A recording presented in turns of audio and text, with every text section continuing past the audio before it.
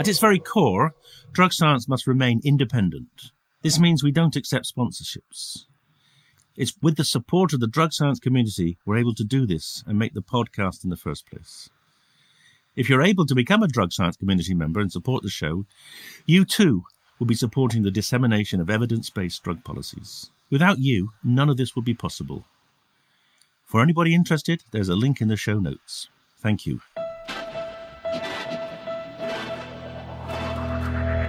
Hello and welcome to the Drug Science Podcast with me, David Nutt.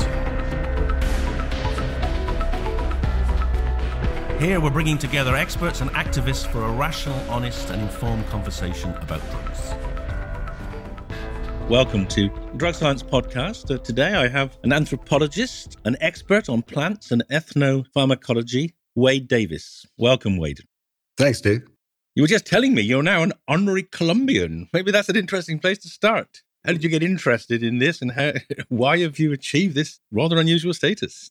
Well, I first came to Columbia as a young boy at 14 when my mother said that Spanish was the language of the future. And she was a very humble but determined Canadian woman. And she worked all year as a secretary in a small school to save enough money for me to join a group of schoolboys that a teacher was taking to Cali in 1968. And it was rather an exotic location at a time when most North Americans had never been in an airplane, let alone to South America. And I was billeted with this family in the mountains at the edge of trails that reached west of the Pacific. And I never saw the other Canadian lads. And it was a kind of classic Colombian scene, children too numerous to count, an indulgent father, a grandmother who mudded herself on a porch overlooking fruit trees, an angelic sister who more than once carried her brother and me home half drunk to a mother kind beyond words, who stood by the garden gate, tapping her foot on the stone steps, pretending to be angry, And for like 8 weeks, I encountered the kind of intensity and joy of a people who understood the frailty of the human spirit. And many of the other Canadian lads who were 2 and 3 years older than I was succumbed to what the Colombians call mamitis, or homesickness.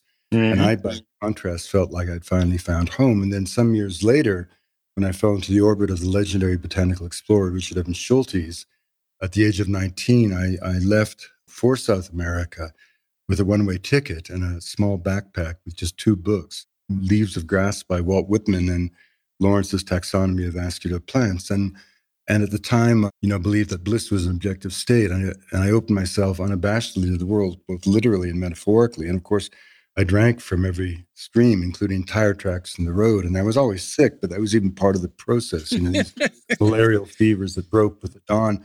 And eventually I fell into the orbit of Schultes' protege, the late botanist Timothy Plowman, who at the time was just beginning his studies of coca, the divine leaf of immortality. And so it was my incredible good fortune at the age of 20 to become Tim's field assistant for over 15 months as we traveled the length and breadth of South America, attempting to understand both the botany, the ethnobotany, and the origins of a plant that had been revered in South America for 8,000 years and only lately demonized by the modern states who, of course, under the weight of cocaine.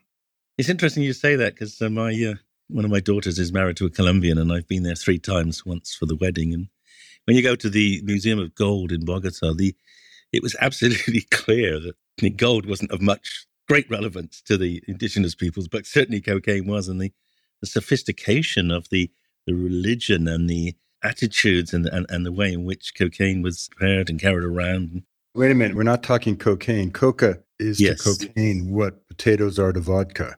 And this is the essential point to make. And that Gold Museum is an archive of remarkable artistic achievement, but it's important to remember that gold is a living entity in the Northwest Amazon. It is gold beneath the ground that illuminates the path of the shaman. And to this day, amongst the sun priests of the Arahuacos, the Wiwa, and the Kogi, and the Sierra Nevada de Santa Marta, indigenous people who in a blood-stained continent were never truly conquered by the Spanish, they remain ruled to this day by a ritual priesthood. They call themselves the Elder Brothers, and they dismiss the rest of us who have compromised the world as the Younger Brothers. And they still have gold artifacts from the time of Tairona, and they still practice as they always did. And it's rather astonishing and a great sign of the wealth of Colombia, both culturally and biologically, and of course historically, that 2 hours from Miami Beach, staring down on the very beaches where Columbus's men arrived 500 years ago, remain the sun priests of an ancient civilization. And they are still here today to inform us. And they still believe that their prayers and rituals maintain the cosmic balance of the world. And they revere Hayo, as they call coca, it's the coca of Colombia, as not just a sacred plant, but as a portal to every conceivable spiritual dimension. And so part of what we've been trying to do, and one of the reasons I was made an honorary Colombian citizen, is to tell the truth about Colombia and expose the cliches. Here's a country that, has had a 50-year war, 260,000 dead, 7 million internally displaced, a war that would not have lasted one day had it not been for the international consumption of cocaine. The blood of Colombian people is on the hands of everybody in London, in every cubicle of New York, in every glass-clad tower of Miami and Madrid who has ever used illicit cocaine. In the last year of the war, before the peace agreement that was negotiated in Havana and signed in Cartagena and negotiated by President Juan Manuel Santos, for which he won the Nobel Prize for Peace, the FARC were down to maybe 6,000 cadre, mostly kids in search of a meal and a clean uniform, and yet they made $600 million from extortion and cocaine trafficking. So if you give me the Boy Scouts of London and $600 million, I can wreak havoc in all of southern England. And so the idea that Colombia is somehow uniquely a place of violence, as if it's in the character of the Colombian people, is an absolute disservice to the wonder of who they are. And in fact, it's only a people like the Colombians with their spirit that could possibly have endured the consequences of a 50-year war of rivers of blood that was only made possible by the sordid policies of prohibition and the grotesque consumption of illicit cocaine in the rest of the world. Yeah, well, absolutely. And as I'm sitting here talking to you, I'm looking at my mantelpiece where I have one of those devices, those jugs with the little balls at the top where they carried the powder, I think, to mix with the cocaine leaves or the coca leaves. Yeah, it's not the cocaine leaves, it's hayo. The poporo is a symbol of the feminine. To absorb the small amount of alkaloid that is found within the leaves naturally, you have to change the acidity of the mouth by the use of some kind of basic substance. You can use baking soda, you can use various, limestone, bicarbonate, baking soda for that matter. But I think it's important to, really realize what's going on here, which is that this is a plant. I mean, one of the real ironies of the research that we did as long ago as the 1970s, and we were employed by the U.S. government, by the United States Department of Agriculture. And curiously, the efforts to eradicate the traditional fields of particularly Andean people began 50 years before there was a cocaine problem. It had nothing to do with cocaine and everything to do with the cultural identity of those who revered the plant. And in particular in Lima, when a series of physicians in the 1920s and well into the 1940s looked up into the Andes and they saw various social pathologies, poor nutrition, poor sanitation, illiteracy, there had to be a cause. And because issues of land distribution, economic inequity came too close to touching the bourgeois roots of their own lives in Lima, they settled on coca as the demon plant. I was going to say, that seems to have recapitulated history 500 years before, yeah? Well, it's not so simple as that, because when the first Spaniards arrived, of course, they demonized anything that was of interest to the indigenous people and the great civilizations. But they soon found that it was impossible to work the indigenous people in the mines without a supply of coca. So the whole thing became inverted. And in fact, the Spaniards, within 50 years, had commercialized coca on a scale that was unknown even to the Inca. And in fact, the entire first 200 years of the colony in the Americas was made possible by the revenues of the coca trade. So coca has incredibly deep roots, but those efforts to eradicate the fields, again, as I say, began. And during all those years, these physicians in Lima never did the obvious, a simple nutritional assay to see what the plant actually had in it. And when we did that in the 1970s, what we discovered absolutely horrified our backers at the U.S. government, because yes, coca had a small amount of the alkaloid in it, the use of which was mediated by both the way it was consumed and other associated alkaloids and flavonoids in the leaf.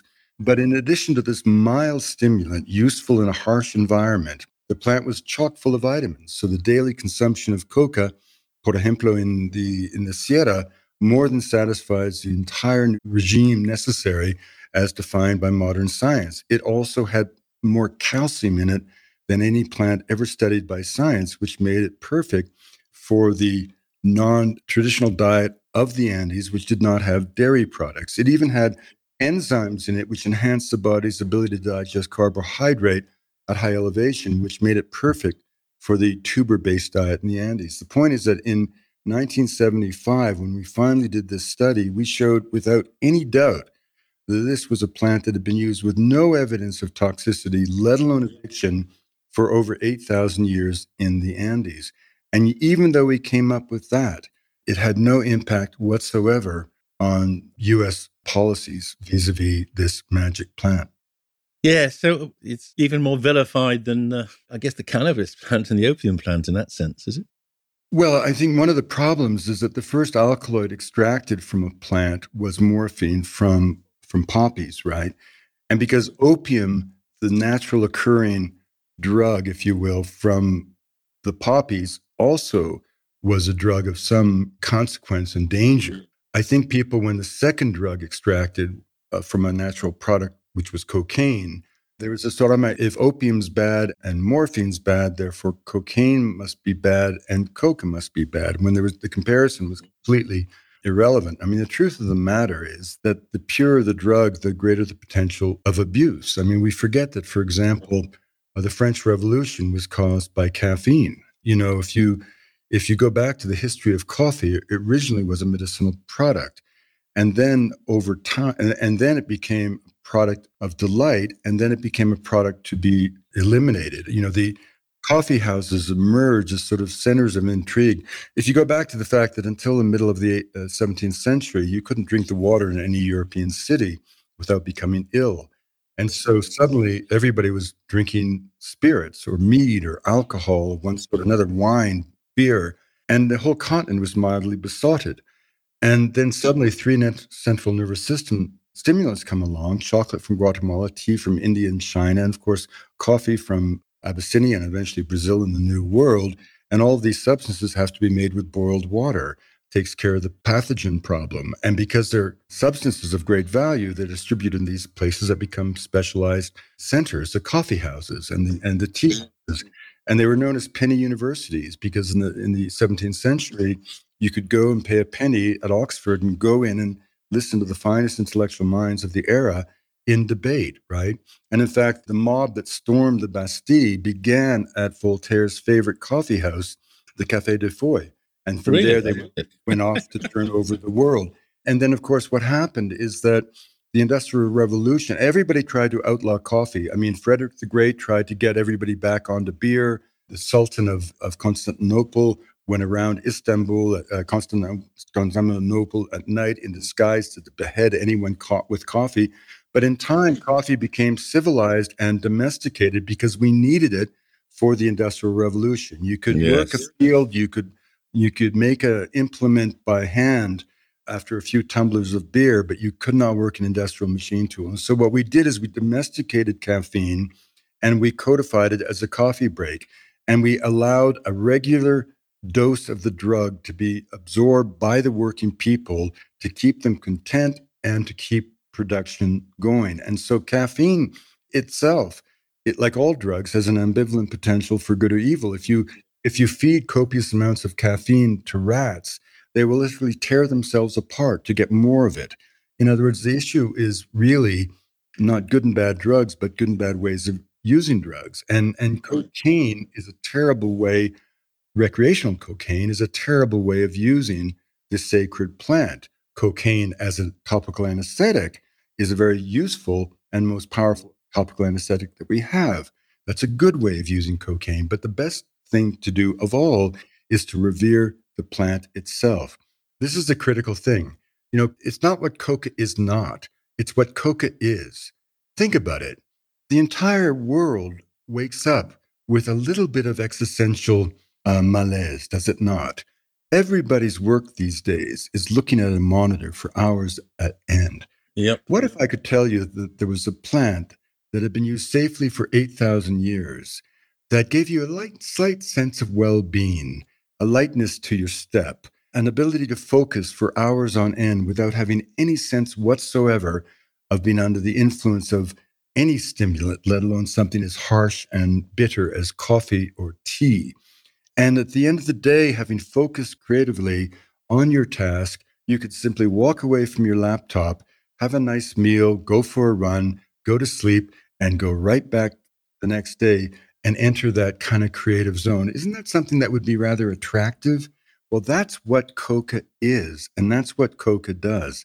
The point about coca is not simply that it's a sacred plant with 8,000 years of history or more, or that we know that it is incredibly healthy for the body, or that indeed it can be used medicinally for anything from high altitude sickness and soroche to stomach illnesses and any number of other syndromes.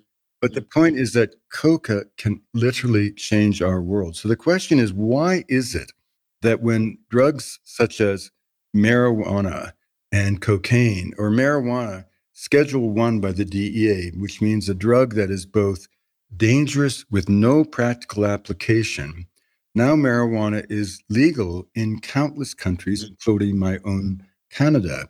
The hallucinogens that are also, by the DEA's estimate, Schedule 1, drugs that are dangerous with no medical or useful applications, they are now at the forefront of a revolution in psychiatry and in clinical treatment of any number of disorders that we suffer from.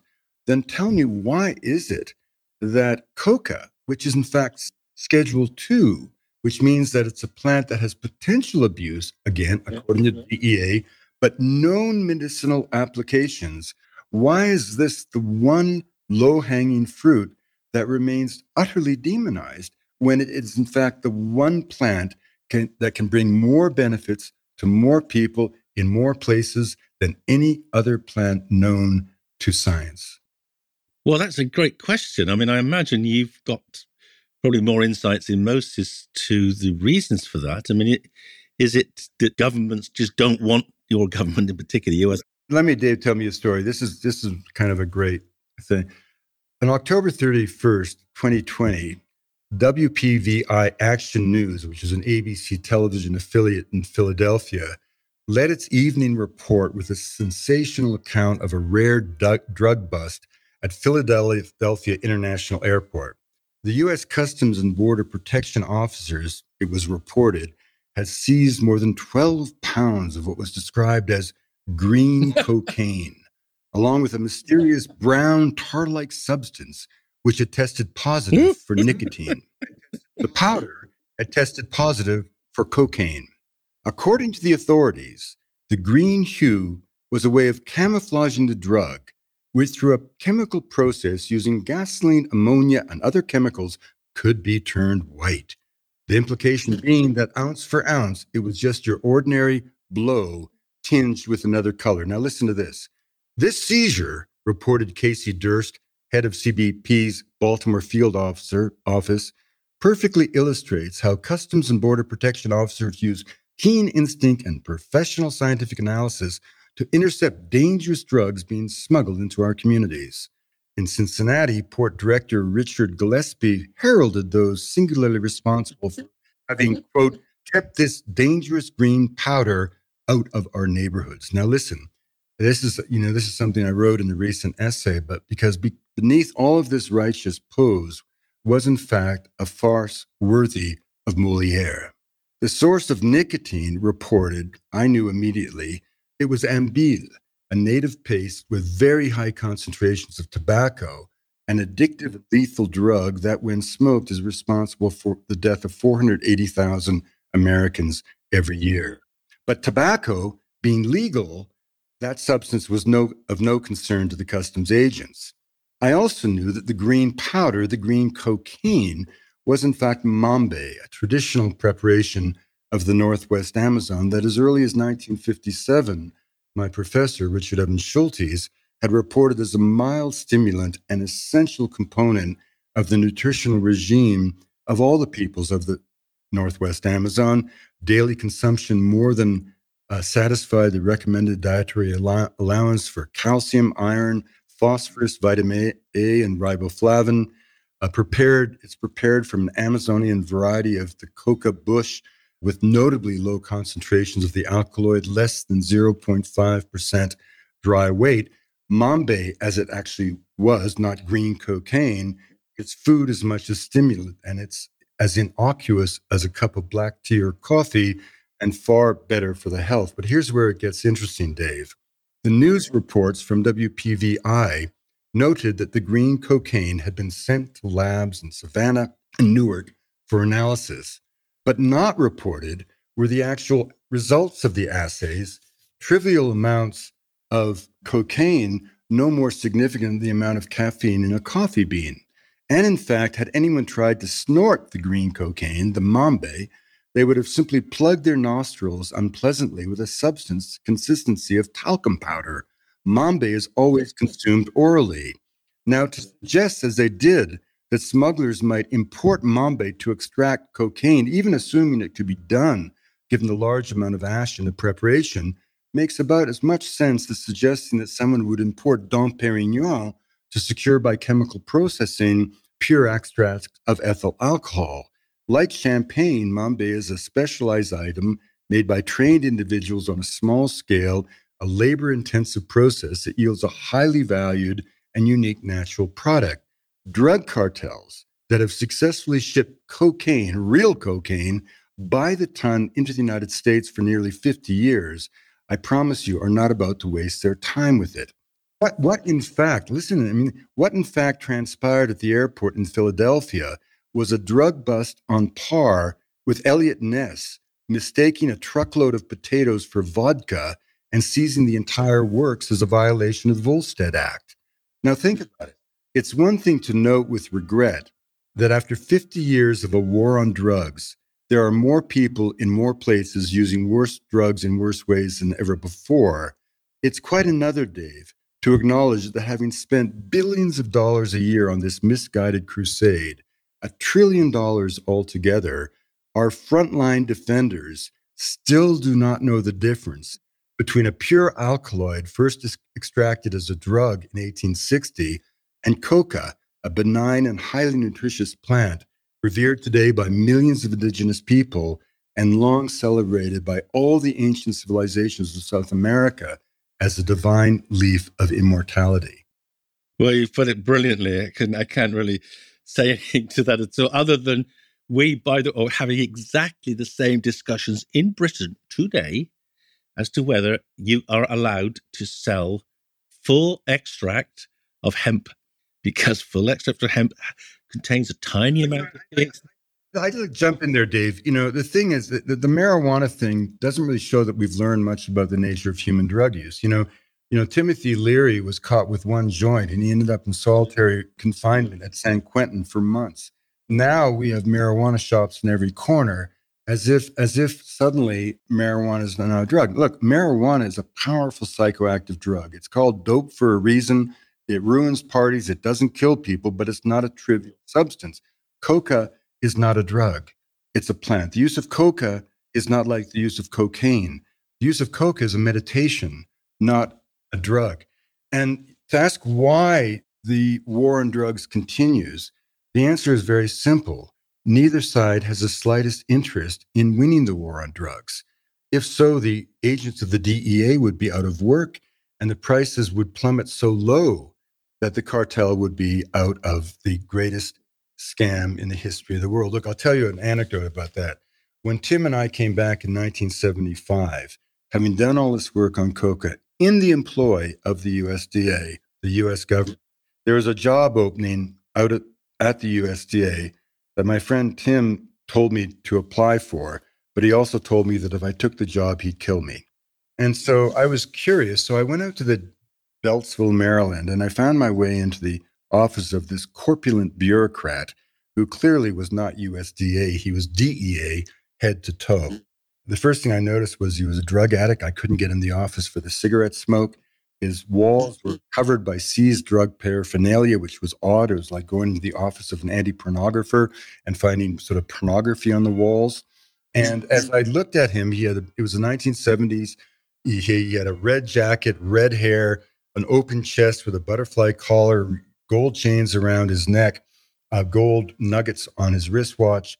And I'm thinking, where have I met this guy before? And it turns out that having all they had distilled from our incredible research was that Tim and I were good at finding coca fields. So what this fellow wanted me to do was go back to South America, secure the pests, be they fungi or insects that predate on coca, that they could be brought back to America, manipulated to become more voracious, and then reintroduced to South America in what was clearly an act of biological terrorism.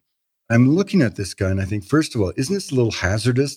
And he put his big, meaty hand into his chest and pulled out gold dog tags with the names of his agents who'd been killed inscribed on the gold. You can't make this stuff up, Dave. And then as I'm looking at him, I walk out and I realize I've never actually met him before. I've met him a million times because he was the cartel. I mean, when I lived in Medellin in the early days of the 70s, I knew a lot of those guys because at that time, no one knew how sordid or murderous it would become. And what I realized is that the energy of the two sides of the conflict are, in a sense, one and the same, and that neither side has any interest in winning the war on drugs, right? And if so, their whole facade would collapse. And that is a good, and of course, I didn't take that job, but someone did. And eventually the USDA did try to introduce voracious pests into the plantations, and it only stopped because Bill Clinton recognized that diplomatically it would alienate Latin American countries because it was in fact a form of biological terrorism. So instead of that, we insisted on spraying the fields from the air. Rather than dealing with the problem at the source, consumption, we consistently export our problem to Colombia. Now, Juan Manuel Santos in 2015 suspended that spraying program because it had no impact on production, and it was poisoning Colombia's landscape and its greatest resource, which is its unique biodiversity, unmatched in all of the world. And only in recent years has Colombia been forced, in the wake of the peace agreement, the Americans threatened to withhold aid of $800 million unless Colombia began to spray Roundup once again across its landscape. And this at a time, incidentally, where Colombia has been desperately trying to pay for the cost of peace, having drained its treasury for years to cover the cost of a war that was only necessary and made possible by the sordid profits of prohibition. And at the same time, the Colombian people had absorbed 2 million refugees from Venezuela, and they didn't put them in cages at the frontier. On the contrary, they fed them, housed them, gave them medical care, shelter. They even educated the children and gave the parents the right to work at a time when Colombia needed every single peso it had to pay for the cost of peace. And so, the idea that America would withhold $800 million of promised aid simply and unless the country began to poison itself again tells you something of the priorities that have driven this whole dynamic. Colombia is not a place of war and violence. It is a land of colores y cariño, where the people have endured precisely because of their character, which is informed by an enduring spirit of place and the fact that they live in a land where heaven and earth converge on a regular basis to reveal glimpses of the divine. Yeah, so thinking about it, I mean, the moral argument isn't working. The economic argument is that you've got vast amounts of individuals who need the war on drugs to stay functioning. Presumably, the only way to do anything about it is to have a more powerful economic argument, isn't it? Which is that if we stopped and then we could make coca available or other substances as well from Latin America, that'd be the way forward. I mean, the thing is, Dave, for example, since the peace agreement, there has been more cocaine produced in 2019 and 2020 than any other year, and the illicit nature of the trade only drives the cartels deeper and deeper into the forest, cutting down primary forests, even within the national parks, a system that Colombia has, which is sort of the envy of Latin America. There is clearly only one solution. if any other public policy was absorbing billions of dollars of taxpayers' money every year and doing absolutely producing no evidence whatsoever that that funding had produced any results of whatsoever, and in fact had only fueled the fires of war and created a situation that every year becomes worse and worse. Lord knows how those people would continue to be funded. But the war on drugs takes on almost a biblical crusade, and it also allows the Americans to avoid the fact that it is their social dilemma that so many of their people seek satisfaction in a drug best used to anesthetize the mouth before the dentist rips out a tooth. And it's come time for us to reject this as a global population. The only way that Colombia will ever have the peace it so deserves and has fought so hard to achieve is with the cleansing stroke of legalization of all drugs, of course. But in the meantime, if we could make a nutraceutical market for coca leaves, marijuana became decriminalized because, first of all, people demanded it, because it had medical applications. Coca has a plethora of medical applications that dwarf those of clinical cannabis.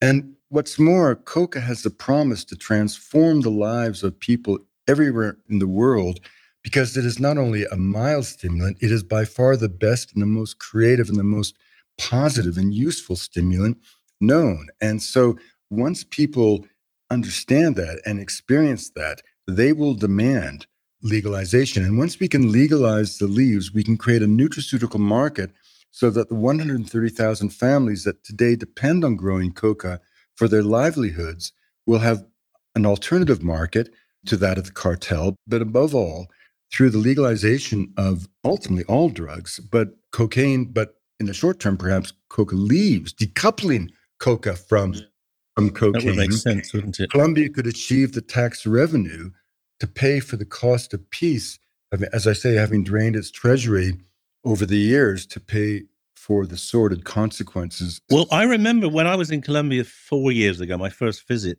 this was being discussed as an enormously powerful economic impetus, as you're suggesting. And maybe it was your own suggestion they were taking. But I gather, talking to my family over there now, that seems to have slid backwards for some reason. Is that because the No, I think there's a very strong push still in all sectors of society. I think across the board, there's a sense in Colombia that people are tired of being demonized for a dynamic for which they accept responsibility, but not total responsibility. The whole cocaine trade grew up as a alliance of Vietnam vets and low-life kind of drifters and grifters in Colombia, and no one really grasped how enormous it would become or how sordid it would become. At the height of Escobar's cartel, the cartel in Medellin was budgeting $1,000 US a week just to buy elastic bands.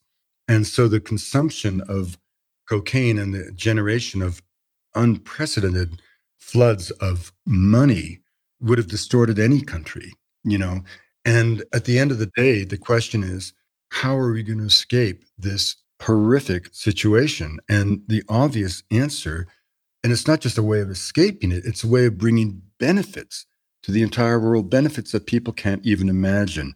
And I promise you that coca, used as a nutraceutical, has the potential to virtually displace coffee around the world, simply because it is that much better, milder, gentler, and efficacious as the kind of mild stimulant we all seek when we go for a cup of tea or a cup of coffee or a chew of betel or whatever that stimulant may be. So we better not be making that too obvious in the short term, because otherwise the coffee industry will be trying to block it. But do you think we could persuade them that this is the future and get the coffee industry engaged? Well, all joking aside, coffee is a wonderful plant and it's a wonderful symbol of Colombia. And, the coffee trade around the world is never going to be challenged by anything. We all know that, but it can be complemented by a coke. That's when people have the choice. Some people like tea, some people like coffee. most people, I promise you, will turn to coca simply because it's so useful, right? And again, this one of the things we're trying to do in our kind of efforts is to stop saying what coca isn't. Coca isn't cocaine, or coca isn't addictive, or coke, but rather to stress the positive, which is that only coca allows you to get up in the morning. And I mean, why do we have a cup of coffee to polish the eyeballs? Well, coca just lifts your spirit without you even having any sense of having taken any substance. And it gives you just a gentle sense of well-being to go about the day. I mean, people often say to me that I've written 23 books and you're so prolific. Well, without doubt, one element of that is that I've never been distracted, because using coca, I can go right back to task and maintain a level of productivity that, to be frank, I probably wouldn't have found so without the access to this marvelous plant. Again, a plant that has been revered by every civilization of South America since the dawn of civilization itself. So, I mean, because it's scheduled, the leaf is what's the leaf scheduling under the UN Convention?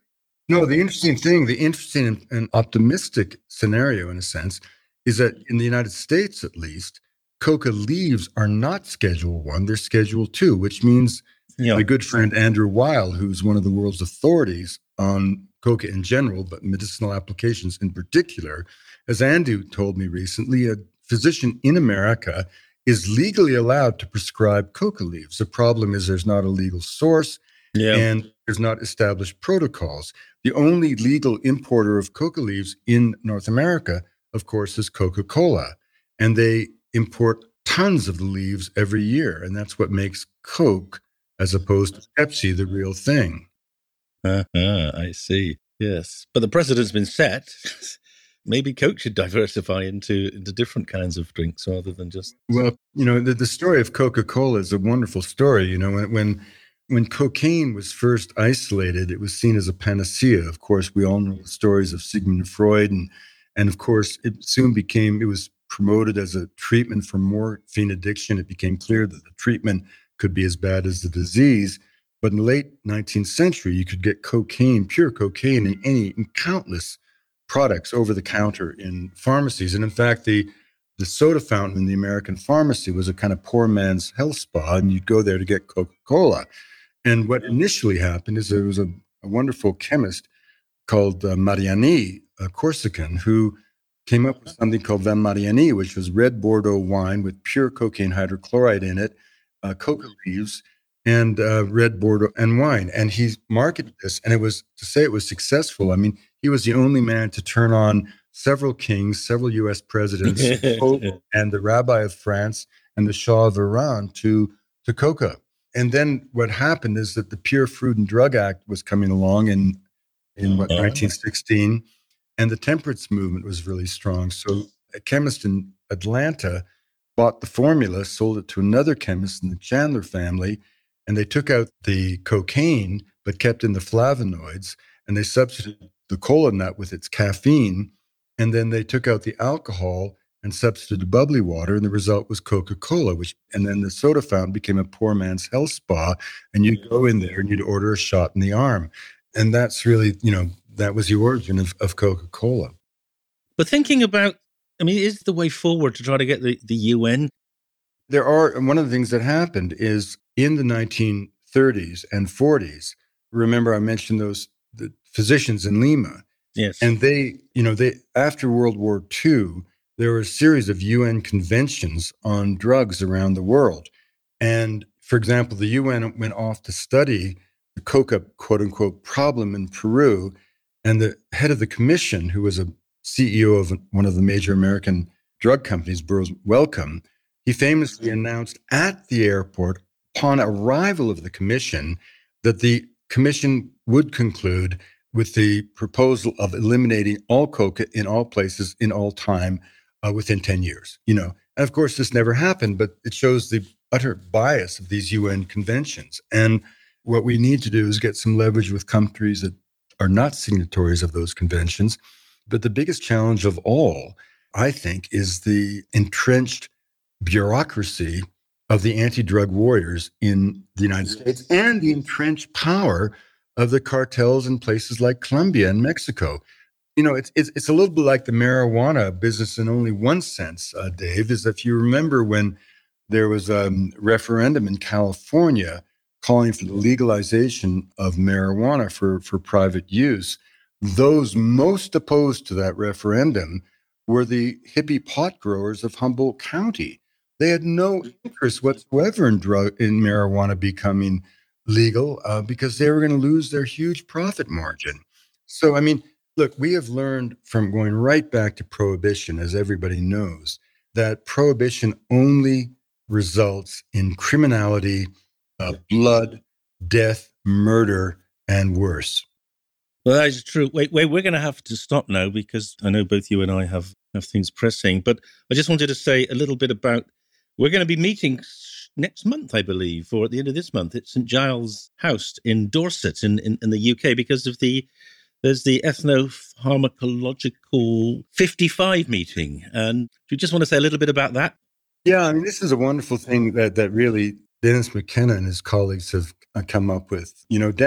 Dennis is a really extraordinary phytochemist. And I think, one of the things that's sort of funny, Dave, as you get older, you suddenly become a revered elder simply because you've survived. And Dennis and I go back as kind of almost not just friends, but brothers to like 1979, 1980. And I was very good friends with his brother, Terrence. And we were all students of, this incredible cadre of scholars, not just Richard Evans Schultes at Harvard, who was both my undergraduate and graduate mentor, but also Albert Hoffman and Gordon Wasson and anthropologists like Peter First and Johannes Wilbert, Haraldo Reichel-Dornikoff from Columbia.